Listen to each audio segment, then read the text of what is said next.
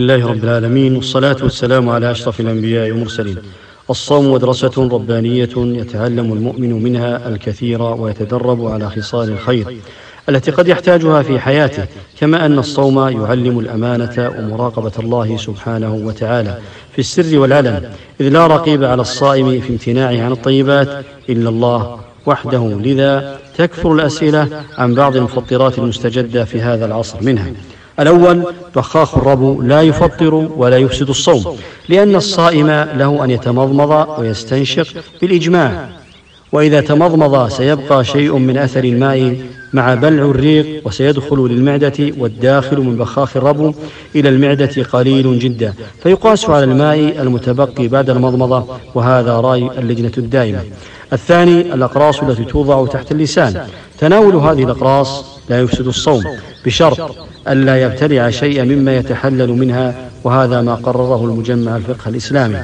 الثالث، منظار المعدة لا يفطر، ولكن يستثنى من ذلك ما إذا وضع على هذا المنظار مادة دهنية مغذية أو محاليل لكي يسهل دخوله إلى المعدة فإنه يفطر، وهذا ما قرره المجمع الفقه الإسلامي. الرابع، القطرة التي تستخدم عن طريق الأنف إذا وصلت الحلق أو الجوف أنها مفطرة، وهذا رأي ابن باز بن عثيمين رحمهم الله. الخامس، قطرة الأذن، أثبت الطب الحديث أنه ليس بين الأذن والجوف قناة يصل بها المائع إلا في حالة واحدة، وهي إذا حصل خرق في طبلة الأذن، وعلى هذا الصواب أنها لا تفطر إلا إذا كان في الطبلة خرق يكون حكمها حكم الأنف. السادس، قطرة العين ليست مفطرة. السابع، الحقن الوريدية المغذية فإنها مفطرة، أما سواها من الإبر فليست مفطرة. الثامن، الغسيل الكلوي مفطر، وهذا رأي ابن باز بن عثيمين رحمه الله.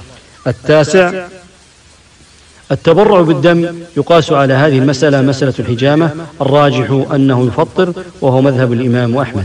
العاشر، ما يتعلق بأخذ شيء من الدم للتحليل، هذا لا يفطر لأنه يسير. الحادي عشر، معجون الأسنان لا يفطر، لأن الفم في حكم الظاهر، لكن الأولى للصائم أن لا يستخدمه إلا بعد الإفطار، لأنه يحتاج إلى كثرة المضمضة، وهي تكره للصائم. كذلك السواك المعطر حكمه حكم معجون الأسنان. الثاني عشر، حقن الدم للمريض وهو صائم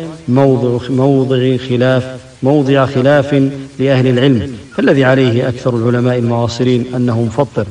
الرابع عشر، المضمضة الدوائية، الصحيح أنها لا تفطر، لأن الفم في حكم الظاهر، لكن تكره للصائم، لأن النبي صلى الله عليه وسلم نهى عن المبالغة في المضمضة خشية أن ينفذ الماء إلى الجوف، وهذا الدواء له نفوذ قوي.